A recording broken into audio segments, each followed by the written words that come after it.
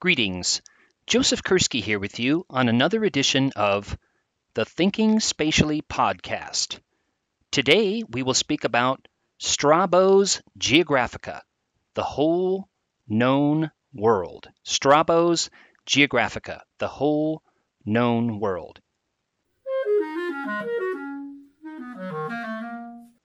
In today's blog and Twitter saturated world of short text, Strabo's 63 BCE to circa 24 CE, Geographica seems almost from another world.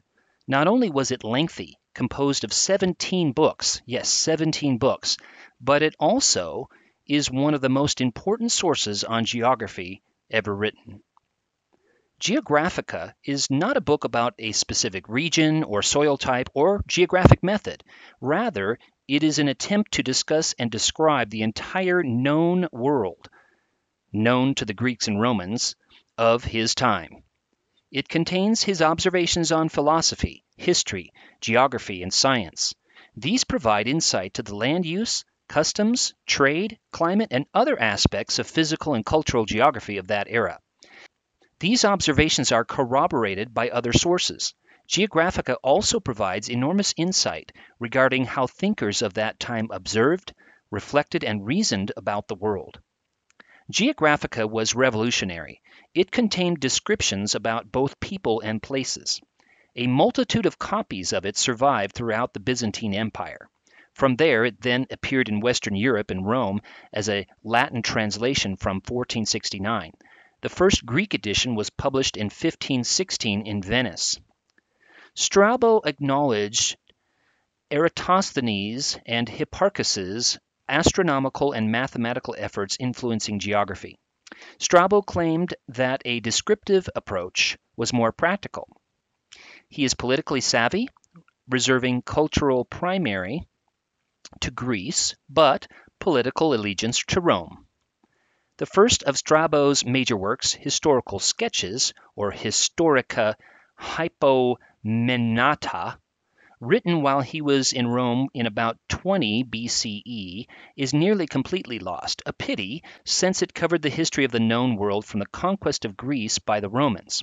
This was equally, if not more extensive than Geographica, consisting of 43 books, from the Roman destruction of Corinth and Carthage in 146 BCE to around the time of the Battle of Actium in 31 BCE. Thus it would have been a continuation of the historical writings of Polybius, circa 200 to 118 BCE, whom Strabo greatly admired. Fortunately for geographers and the world, the Geographica was not lost. In the first two of the 17 volumes, Strabo examined the history of the discipline, praising those he admired, such as Homer, whom he called the first geographer, and attacking those he did not, including Herodotus and Eratosthenes. Book 3 discusses Spain, and Book 4 Britain, France, and the Alps. In the 5th and 6th books, he presents the geography of Italy and the surrounding islands, noting that Mount Vesuvius seemed to be a volcano. It would soon erupt in 79 CE. The next 3 books cover Greece and surrounding islands, though he does not discuss their geography in great detail, perhaps thinking his readers would already know about them. Books 11 through 16 concern Asia, including the geography of India derived from lost writings of soldiers in the armies of Alexander the Great, 356 to 323 BCE. Book 17 examines Africa.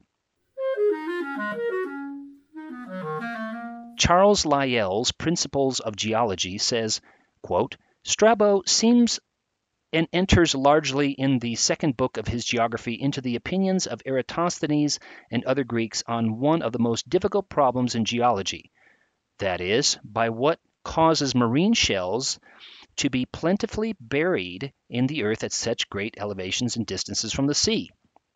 This modern, vexing geographic problem that Strabo tackles is typical of him. Strabo says that the seas had once been more extensive, and that they had afterwards been partially dried up, as in his own time many lakes, rivers, and wells in Asia had failed during a season of drought. Strabo summarizes some current thinking about landscapes and rejects them as insufficient to account for all of the phenomena, and thus often proposes his own. In the case of ocean changes, his theory is partially profound and ahead of his time. Quote, "It is not," he says, "because the lands covered by seas were originally at different altitudes that the waters have risen or subsided or receded from some parts and inundated others, but the reason is that the same land is sometimes raised up and sometimes depressed, and the sea also is simultaneously raised and depressed, so that it either overflows or returns to its own place again. We must therefore ascribe the cause to the ground, either to that ground which is under the sea, or to that which becomes flooded by it. It is proper to derive our explanations from things which are obvious, and in some measure of daily occurrence, such as deluges, earthquakes, volcanic eruptions, and sudden swellings of the land beneath the sea. For the last raise up the sea also, and when the same lands subside again, they occasion the sea to be let down. And it is not merely the small, but the large islands also, and not merely the islands, but the continents, which can be lifted up together with the sea, and both large and small tracts may subside, for habitations and cities like Bure, Bizona, and many others have been engulfed by earthquakes." Geographica contains mistakes, beginning with Strabo's placement of the Earth at the center of the universe. Geographic errors include connecting the Caspian Sea to the Great Northern Sea, which Strabo and most ancients believed was in turn part of a larger ocean surrounding all the Earth's lands. Book 7 examines northern Europe, but neither Strabo nor those he consulted knew much about Europe north of the Alps, or for that matter about Africa south of the Nile. However, considering he had no access to accurate maps, or satellite imagery, or modern instruments of any kind, the book is revolutionary. Not only did it provide highly useful summations of his own first-hand knowledge, but it includes references to and insights on writings that have long been lost. Even though some of his explanations of geomorphology are wrong, Strabo is also influential because he discusses landscapes as dynamic and seeks to understand them through observing their changes. He discusses scale and processes that sound much like the uniformitarianism proposed 1800 years later by Hutton. He carefully sifts through existing theories and does not hesitate when he finds them to be improbable. An example is his observations on the pyramids. One extraordinary thing which I saw at the pyramids, which must not be omitted: heaps of stones from the quarries lie in front of the pyramids. Among these are found pieces in which shape and size resemble lentils. Some contain substances like grains half peeled. These, he said, are the remnants of the workman's food converted into stone, which is not probable. Furthermore, Strabo was not only a geographer, but a philosopher and a historian, and wove the disciplines together, helping geography's reputation as a discipline that would enable others to see their own discipline in new ways. He also describes the connection between earthquakes and volcanoes in Sicily. Indeed, his is the first written definition and discussion of volcanism, first observed at Katakeaumene, modern Kula in western Turkey, and also at Mount Vesuvius. Later, Pliny the Younger witnessed the eruption of Vesuvius on 24 August 79 AD or 79 CE in Pompeii. Strabo also provides the very first written definition and discussion on formation of fossils, mentioning nummulites. His writings contain mysterious elements, such as a small flying reptile 1 meter long having the body of a snake and wings like a bat. This creature was also mentioned by Herodotus, Aristotle, and Josephus. Did the creature go extinct? Was it confused with some other creature? Or were the tales complete fabrications that Strabo reported on without further investigation? Like other geographers, Strabo's birthplace and upbringing influenced his work in geography. He was born to an affluent family from Amasya in Pontus, part of present-day Amasya in Turkey, about 75 kilometers from the Black Sea.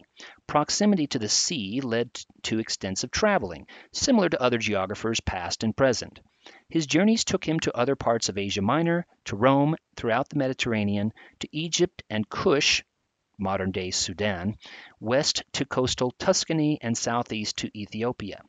His time's political climate, characterized by relative peace throughout the reign of Augustus, encouraged scholarly journeys by several notable figures. Libraries were critical to his work. He spent 6 years at the Great Library at Alexandria. Mentors were important to his work. He studied under Aristodemus, the head of two schools of rhetoric and grammar. Aristodemus was also the grandson of Posidonius, whose influence is manifest in Strabo's geography. In Rome, he also learned grammar under the rich and famous scholar Tyrrhenion of Amisus, who was a respected authority on geography. Another mentor was Athenodorus Canaanites, who gave to Strabo his philosophy, his knowledge, and just as importantly, his network of contacts. Networking geography is as important now as it was 2,000 years ago, right, folks? Strabo's work, when quote, rediscovered, quote, end quote, during the Renaissance, guaranteed that he would be influential to the development of modern geographic thought, observation, and measurement. And that concludes today's Thinking Spatially podcast on Strabo's Geographica, the whole known world, Strabo's Geographica. Thanks.